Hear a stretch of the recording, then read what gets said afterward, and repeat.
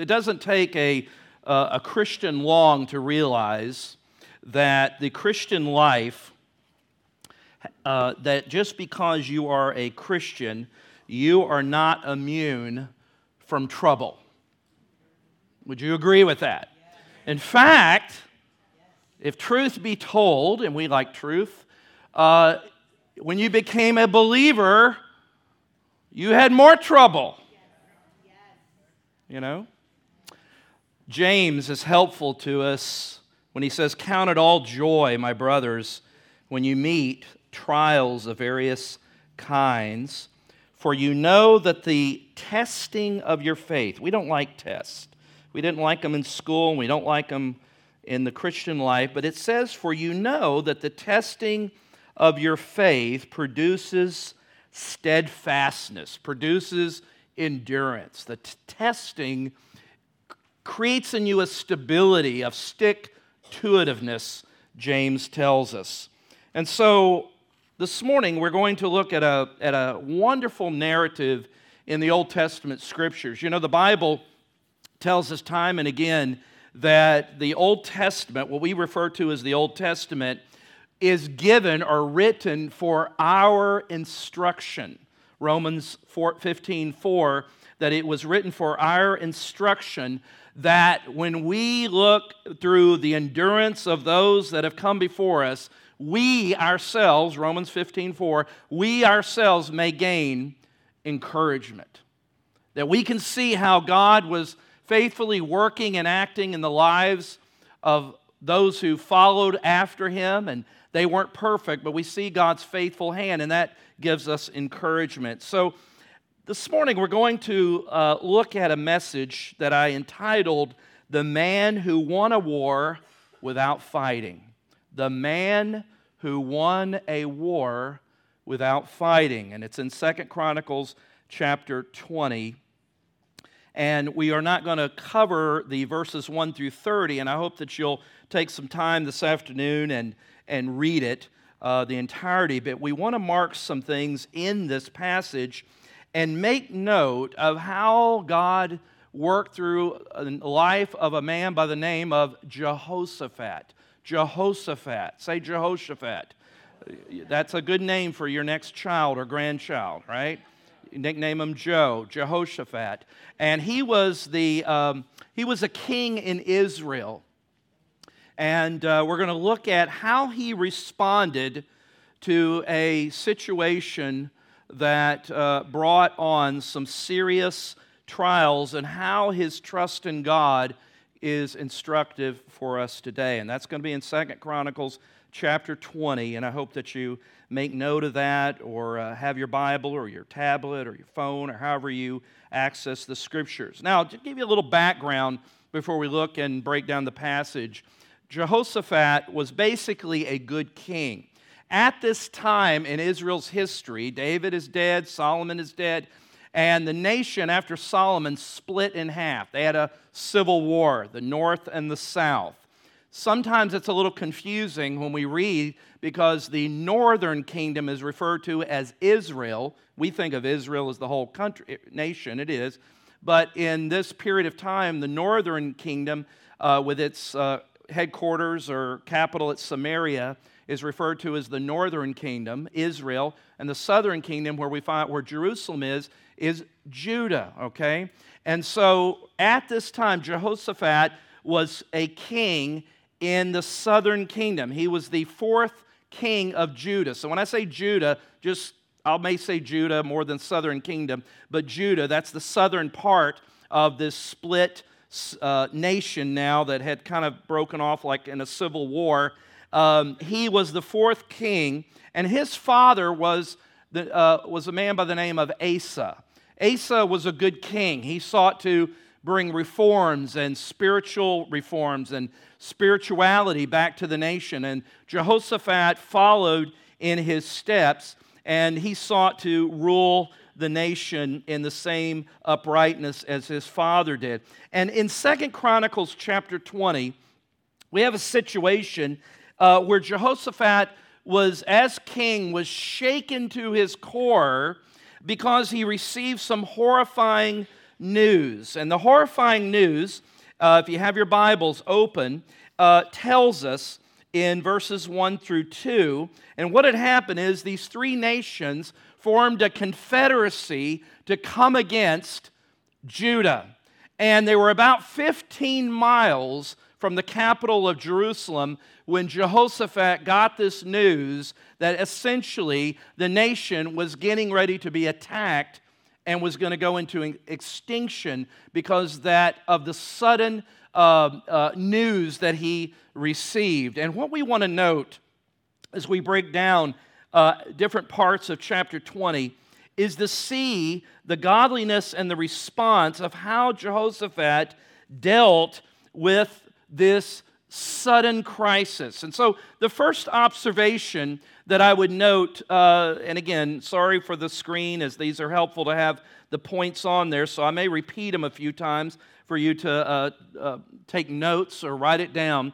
But the first thing that we want to note and read about in verses 1 through 4, in seeing how this man won a war without fighting, but it was a spiritual war, number one, and it helps us to understand how we should respond in our troubles and trials. Number one is that sudden trials should move us to pray.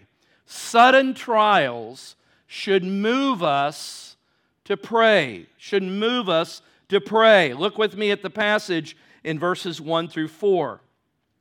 After this, the Moabites and the Ammonites, and with them the Meunites, came against Jehoshaphat. So you had these three tribal faction nations, and they gathered together and wanted to come and fight and bring war against Judah and destroy it.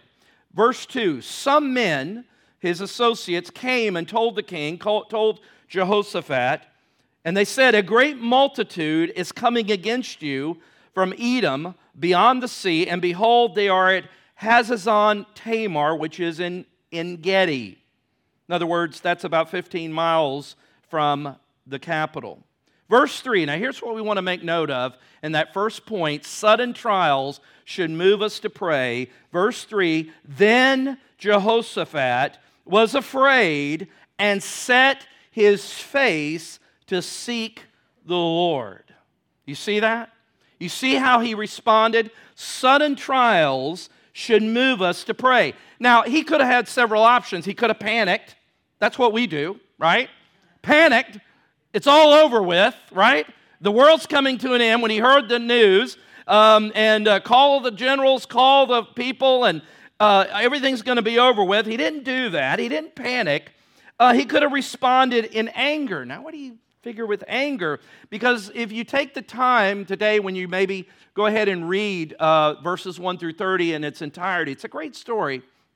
Make note of what precedes that in chapters 17, 18, and 19.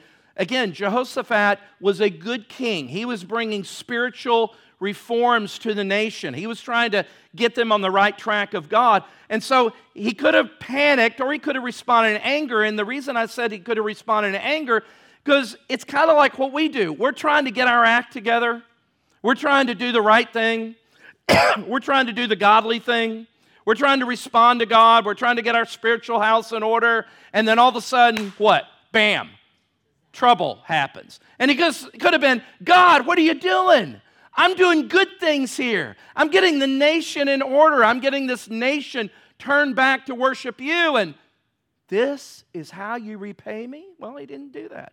He didn't respond in panic or anger, or because he was doing such a marvelous job at restoring not just the spiritual life of the nation, but he was also restoring the military power of the nation, and he could have gone into self-trust. He could have said, you know what, no big deal, guys. We've got a military that can match them. We've been equipped for war. We're prepared. Call the army out. Let's go get them. He could have just said, look, this is no big deal. We've got it. We're strong. We've got God on our side, and we can take care of this. That is not what he did. And again, look at verse 3 in your Bibles. Then Jehoshaphat, he was afraid, but he set his face to seek the Lord, and he proclaimed a fast throughout all Judah. Instead of panicking, instead of responding in anger, self-trust, saying, we've got this, what did he do? He responded in prayer. He knew that he needed to seek the Lord. I wonder what we do when we face, I know what I do, so I don't need your answer. I know what my answer is. When we face sudden trials, this is sudden bad news. You know, sometimes if we see the train wreck coming for a while, we can kind of get ourselves prepared. But it's when things are going well. It's like what happened, 3.5, almost 4 years ago, when on a Monday, thought I had a little indigestion, no big deal, felt great the day before. By 2, 3 o'clock that afternoon, I was in a heart attack. That was sudden. I didn't get a memo on Friday and say, hey, Tim, on Monday, FYI, you're going to have a heart attack. It doesn't work that way, does it? It doesn't work. It's the phone call. It's the doctor's visit where you think it's just a routine checkup. How do you know that when you're over 50, there's no such thing as a routine checkup, okay, right? Can we just get that out of the way? Nothing routine. It's kind of like when you say, well, I hear you're having a little surgery. Yeah, it's little if you're not the one in the surgery, right? So no such thing. So we get sudden news that we weren't expecting. What do we do? This is why Jehoshaphat is such a great example. And here's the thing. He could have done a lot of things, but he put prayer first. And he admitted publicly that he was fearful, but he didn't let it paralyze him. Fear has a way of paralyzing us, doesn't it? Sometimes when things have happened to us, suddenly, we go through a period of time where we just can't move or think. We're just like paralyzed. I don't know what to do. And we kind of catch our breath, and the Lord brings reassurance. But Jehoshaphat sought the face of the Lord. He sought the Lord. And here's something that you should not forget. Listen carefully. He realized, and this is something we need to take to heart, Jehoshaphat realized that he could do some things after he prayed, but he could not do anything worthwhile before he prayed. Prayer. And prayer isn't just, I lay me down to sleep, my Lord, my soul to keep. You ever heard Tim Hawkins talk about that prayer and I pray the Lord my soul to keep if I die before I wake. That's kind of a scary prayer for a little kid to be praying, right? Now, what did he pray? It wasn't just some reciting prayer. He sought God's face. That means there was relationship. There was intimacy. Again, where did he go? Where did he go when bad news came? Suddenly, trials should move us to pray. He resisted the temptation to panic. He resisted the temptation to get angry with God. And we need to be reminded that the next time that happens, we need to say, God, I need to seek you. I need to seek you because in seeking you, Lord, I'm expressing my confidence. And in verse 12, we'll skip a little bit here, but in verse 12, we see, again, this attitude, this humility, where he, in the seeking of the Lord, listen to what is said here. He says, oh, our God, will you not execute judgment on them? Now here's verse 12, 2 Chronicles 20, says, for we are powerless against this great horde, the ESV says, these enemies. We are powerless against this great enemy that is coming against this. We do not know what to do, but our eyes are on you. What a great prayer. If you don't mark stuff in your Bible, you should mark that. Okay? Your Bible's meant to be used and mark those things. We do not know what to do, but our eyes on you. That's a great prayer. I may not have used those same exact words, Regis, but I've certainly prayed it. I don't know what to do, but I'm looking to you because all the answers, God, you have. You're in control. And we see Jehoshaphat wasn't worried to admit the humility there. He wasn't worried or didn't think it was not politically expedient to admit. Imagine going before the nation. See, we don't like that in leaders. We don't want leaders to tell us, can you imagine the president? Well, all right, I shouldn't go there. Anyway, but That's going to get me in trouble, all right? But some president somewhere in another time, in another galaxy, right? I remember, now some of you will remember this, some of you weren't even alive, when Jimmy Carter gave a talk from the Oval Office, and he had a little sweater on, and they call it the malaise speech. And he was just talking about that really the problems of the economy are kind of our fault, and things are bad, and kind of like sometimes you hear now, there's not much we can do about it, right? And boy, he was just pummeled, for in some ways he was telling the truth at that time in that situation. We don't want leaders to do that. We want leaders sometimes to tell us everything's under control.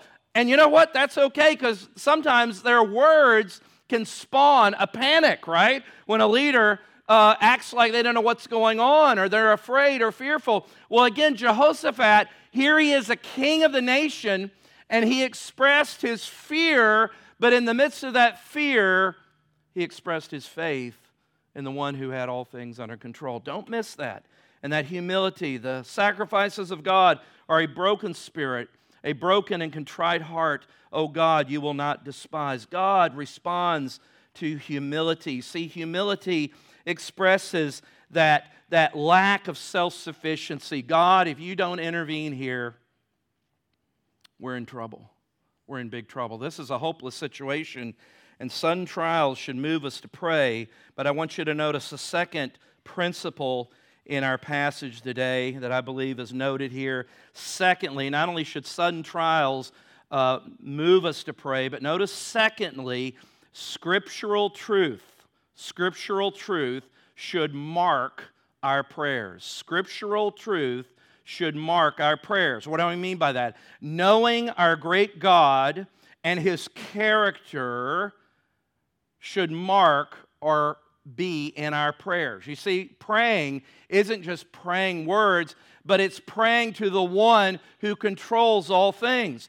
Scriptural truth, and I should say scriptural truth about God, should mark our prayers, and we see that example. Again, verse 3, he set his face to the Lord. And verse 4 is really wonderful because it tells you the condition of the nation, and it says something about Jehoshaphat's leadership, because verse 4 says that when he called the nation to prayer, called the nation to fast, what did the nation do? Verse 4, it says, all and Judah assembled to seek help from the Lord. From all the cities of Judah, they came to seek the Lord. That tells you what God was doing through this king, what God was doing through his father Asa, that the nation was moving, and he was preparing the nation spiritually, because when he called the nation to prayer and fast, they responded. All the cities, all the people gathered. He was prepared. You see, the time to start. There's the phrase I remember, I'm trying to remember the author, it said this, but it said, dig your own well before you're thirsty. You know what I mean by that? Before you wait, before a crisis, are you prepared? Are you strengthening yourself in the Lord now?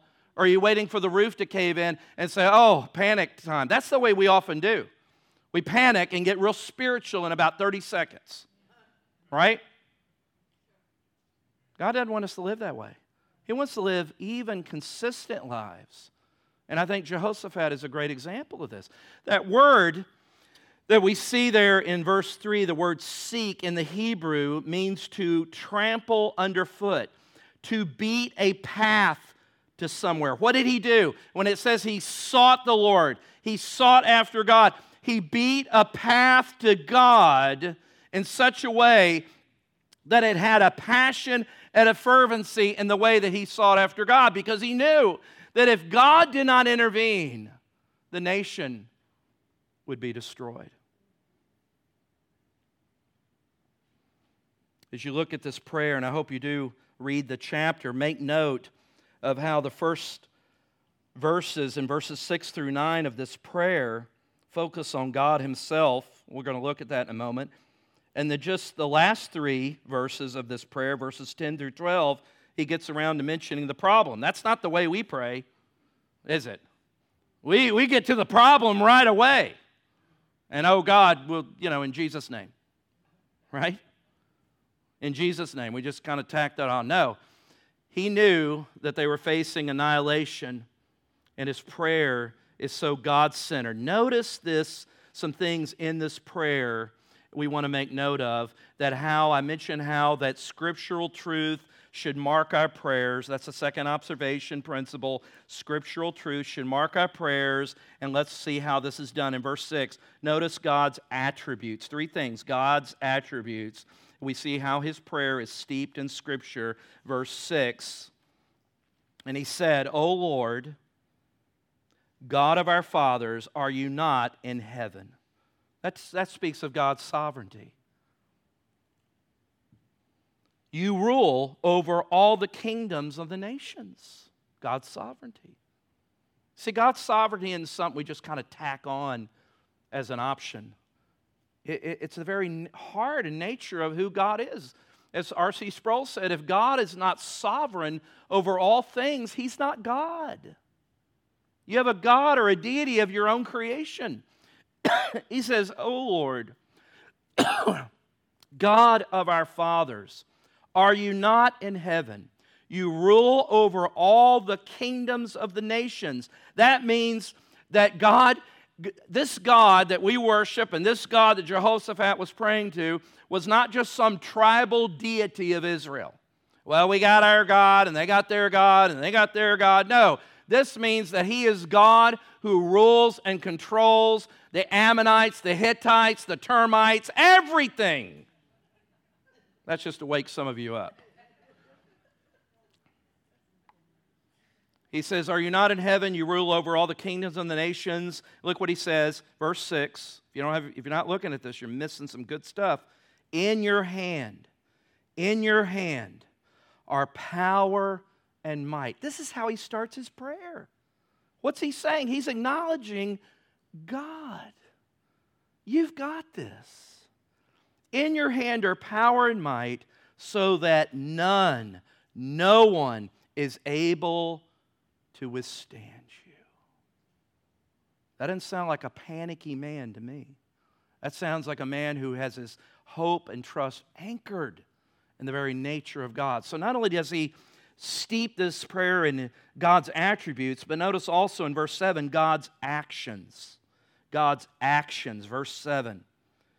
Did you not, he's still praying to the Lord, did you not, our God, drive out the inhabitants of this land before your people Israel and give it forever to the descendants of Abraham, your friend? You see that prayer talking about the scriptural anchor is rooted in the very covenantal nature of God. When he again, he's not reminding God as though God forgets. He's reciting and praying again to remind himself and others who are hearing this that our hope is rooted in the very unchangeable immutability, the technical word is, nature of God. He does not change. He is a covenant-making God. When he made covenant, that means he is going to be true to his word. And God, he is reminded. Notice what he says, the descendants, that's us, descendants of Abraham. Jehoshaphat saying, we are your descendants. Remember Abraham, your friend? What is he saying? Remember your covenantal commitment.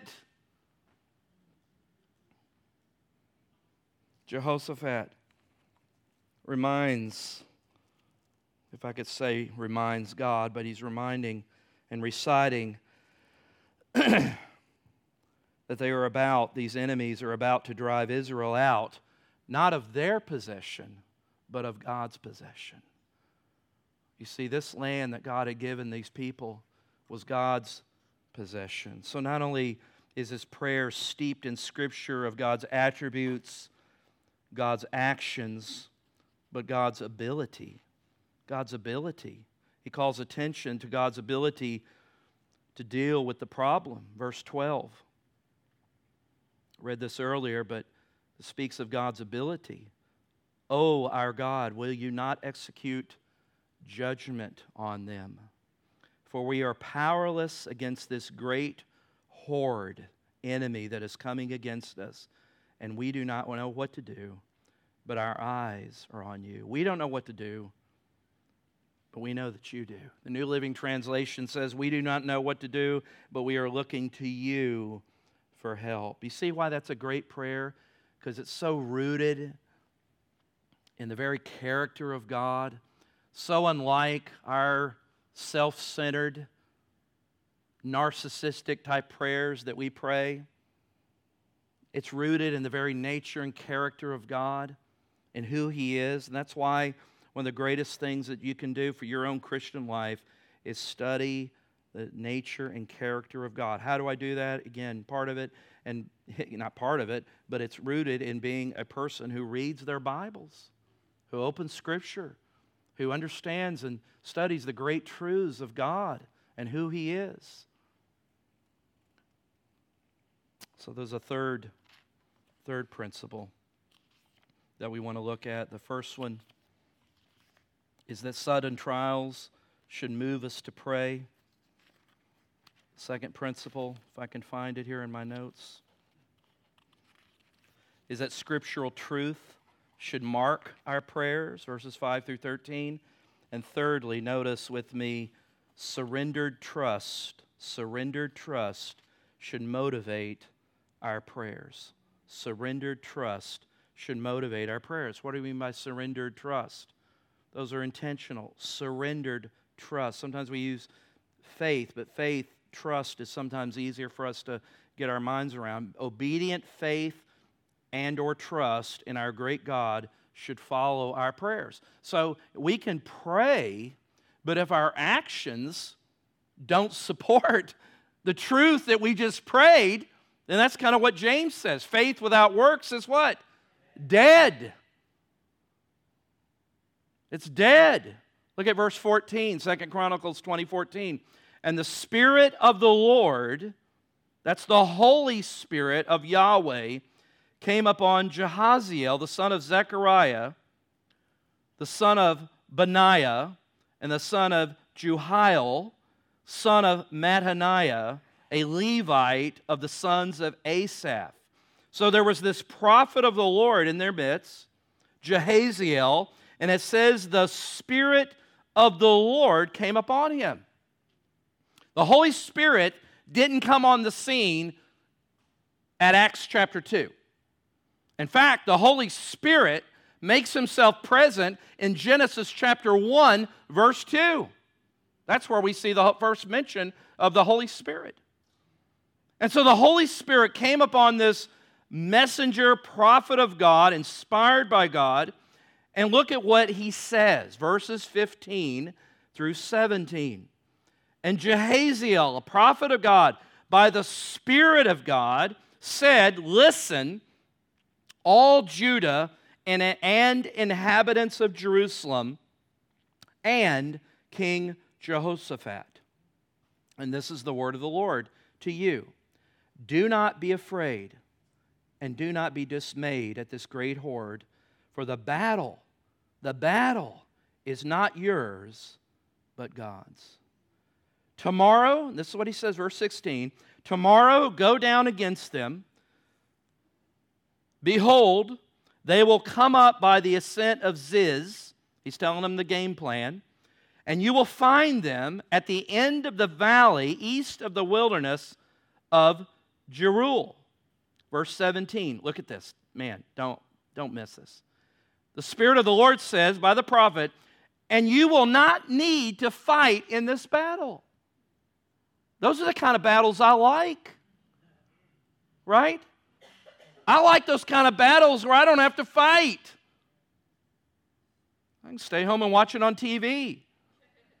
You will not need to fight in this battle. Because remember what he just said? This battle is not yours, but God's. Some of you should mark that, put neon lights around that scripture. You will not need to fight in this battle, but here's what he says. Stand firm. Hold your position. Don't be like Jell-O, wiggling all over the place. Stand firm, hold your position, and see the salvation of the Lord on your behalf. This is a covenantal keeping God, and it's the Lord says, watch what I can do.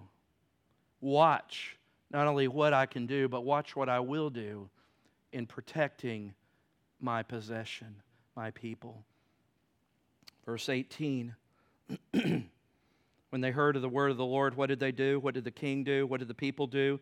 Then Jehoshaphat bowed his head with his face to the ground. That's a prostrating himself. And it says, don't miss this, and all Judah, and the inhabitants of Jerusalem, everyone fell down before the Lord, worshiping the Lord. Now, it hadn't started yet. You know, we might worship and praise when it's over and we're dancing through the streets and the enemies have been defeated, right? That's easy to do. What's hard to do is when the battle hadn't started. And what did they choose to do? They chose to worship the Lord. They chose to worship the Lord. What do we choose to do? Well, I'm going to wait and see if you come through, God, then I'll worship. They worshiped as if the battle was already done. See, that's trust.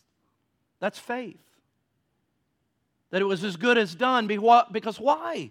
Because God said it was going to happen. And the people, verse 21, this is amazing. This is so anti-strategy. Imagine this happening today. Verse 21. People got up the next morning and marched out in the battlefield. And guess who was the first in line? The choir. Now, I've been in some churches with choirs, big choirs, and I'm not sure I'd want all of them out ahead of me in a battle. But do you see something significant here that was true of what Israel did when they were walking in rightness before the Lord? That the emphasis, don't miss this. Some of you, and we're talking about praise and worship. I know some of you struggle with that whole thing, but here again, here's another principle. Verse 21, and when he had taken counsel with the people, Jehoshaphat, he appointed those who were to sing to the Lord and praise him in holy attire. They had to wear their choir robes. And as they went before the army, they went ahead of the army, saying, give thanks to the Lord for his steadfast love. You could just write covenant underneath steadfast love. Give thanks to the Lord for his covenant endures forever. What does that tell you about the primacy of praise and worship to the Lord? What should that tell you about how you and I praise and worship to the Lord and break the indifference in the way we honor the Lord? The worship, and we're not talking about just corporate worship, that's just not preliminaries to get to this.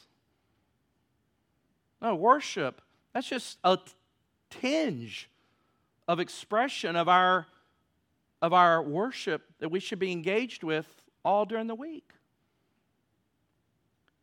They put the choir, they put the worshipers in front. And if you read on the rest of the story, it's an amazing story. God gave the victory, no surprise there, because the enemies, what God did was he confused those three nations. So instead of attacking Judah, you know what they did? They attacked each other. Listen, if your enemies are attacking each other, stay out of it. Little tip, little freebie, right? If your enemy is destroying themselves, stay away. Let me give you some quick applications. 5 things. These are very quick. 5 applications that we can learn from this morning. I do hope you go back and read it. Just again, great encouragement. Number 1, God wants his people to pray. Real profound. God wants us to pray. Crisis or blessing, he wants us to pray. Jehoshaphat instinctively, his reflex wasn't to panic or get mad at God. His reflex was to turn to God and say, God, if you don't hear me, I am without hope. He didn't rely on his own self. Kind of when things are all broken, then read the manual, break the glass in case of fire. That's kind of what we do. When everything else is screwed up and going wrong, then we say, well, I guess we're just at that point where I guess all we can do is pray. All we can do is pray? That should be the first thing that we go to. That's what Jehoshaphat did. Secondly, God wants us to learn to trust Him even during uncertainty. We used to sing a song when I was in church.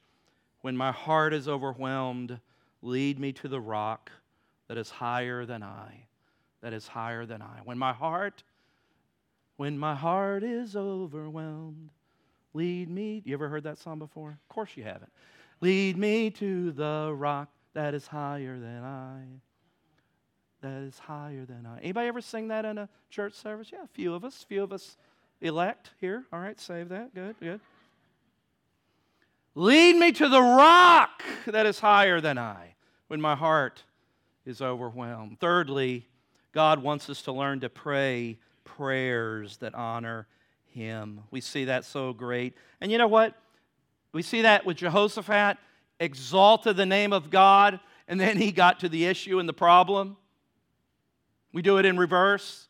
Reminds us of the pattern that Jesus taught us in Matthew chapter 6 of what we call the Lord's Prayer, really a disciples' prayer. What's the first half of it?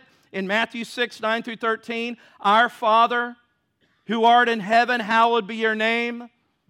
Your kingdom come, your will be done on earth as it is in heaven. Before I ever get to verse 11, give us this day our daily bread, I'm exalting the character and nature of God. Jesus said, this is how you ought to pray. Not reciting those words like a little magic mantra, but the pattern. Exalt God who's in heaven and rules over all. God wants us to pray prayers that honor Him. You know how you learn to pray prayers that honor Him?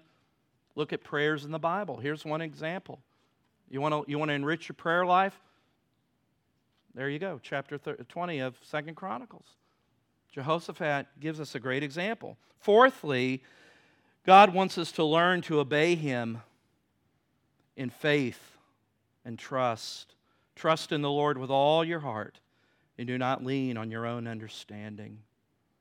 God wants us to learn. Always, Charles Stanley, something he always says, if you ever watch Charles Stanley, you'll hear it at least every other program. Always obey God and leave all the consequences to Him. Always obey God. Always obey God and leave all the consequences to Him. God wants us to learn to obey. It's one thing to pray in faith, but it's another thing to stand. And that's what they were told to do, to stand. Fifthly, and the last observation, is God wants us to offer the sacrifice of praise in the midst of our trials. Isn't that what we sang? What was the song, one of the songs we sang, today, in the middle of the storm? Louder and louder. That's what we sang. In the middle of all hell breaking loose,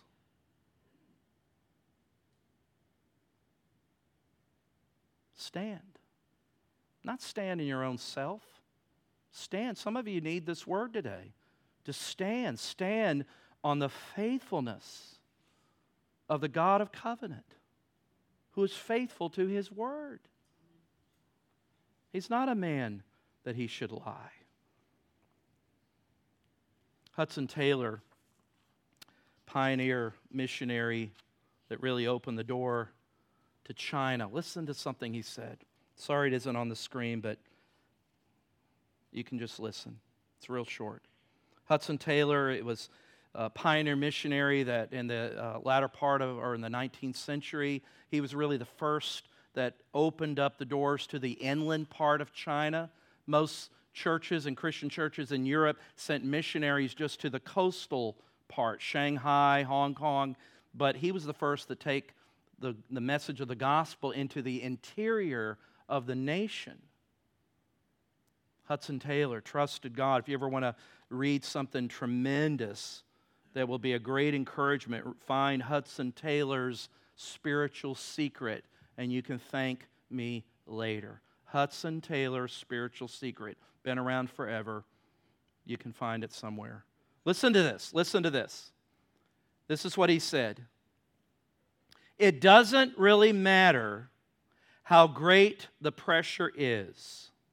It only matters where the pressure lies. See that it never comes between you and the Lord. Then, the greater the pressure, the more it presses you into the heart of God.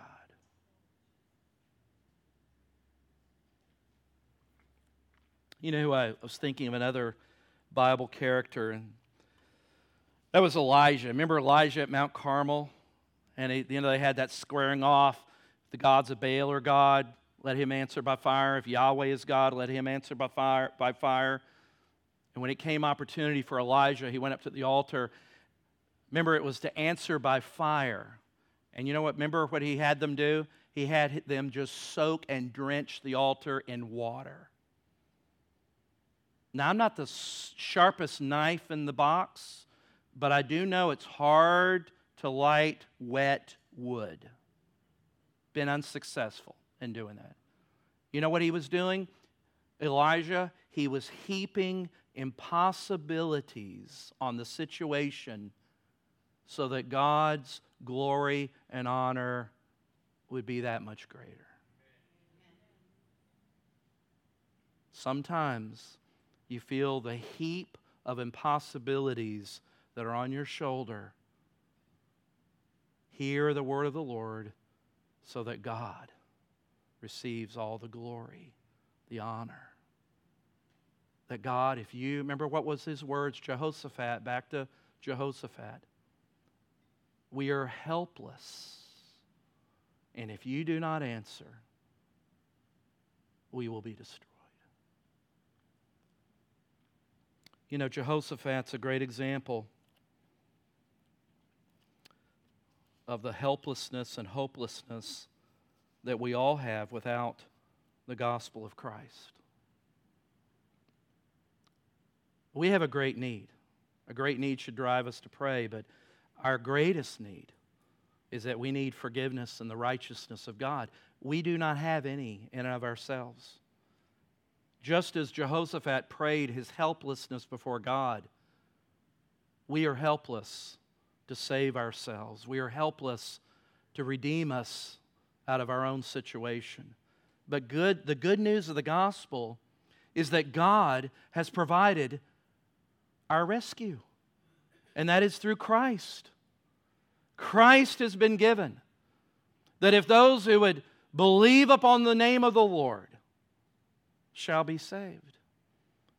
But it begins by admitting our helplessness, our inability, regardless of religion, good works, praying to dead saints, religious actions when you were an infant, whatever you are and I are unable to get us out of the helpless condition we're all in as sinners before God. We have a righteousness problem. We ain't got none. We need the righteousness of God. How do you get that? You get it by receiving the gift that God has given to us in His only begotten Son, Jesus Christ, calling upon His name, believing in Him. And believing, not like believing you believed Abraham Lincoln was a president. No, believing means that you put full weight of trust, like Jehoshaphat did, that without your help, I am hopeless. And as long as you remain self-sufficient, that you just want to add a little God onto your stuff, you'll forever remain hopeless. We need to come. If you have not received the Lord Jesus Christ into your life, received Him as Lord and Savior, trusting in Him, not just trusting in Him, filling out a name on a card and No, trusting day by day, trusting in Him that, Lord, without you, I am hopeless. Call upon the name of the Lord Jesus Christ. If you have never done that, you don't have to take a class. You don't have to go to a seminar. You don't have to read a book. Jesus said it's as simple as those who would believe in my name and believe that I am the one that God sent shall have eternal life. Let's pray. Father, we acknowledge you, God, as our only hope, and without you we are helpless. Lord, thank you for the pattern that Jehoshaphat set in this inspired historical account to remind us that, God, no matter how great the enemy has surrounded us, no matter how bad the news is, no matter how impossible the situation seems, God, that you press in up against us, God, so that we would press against you. Turn your eyes upon Jesus.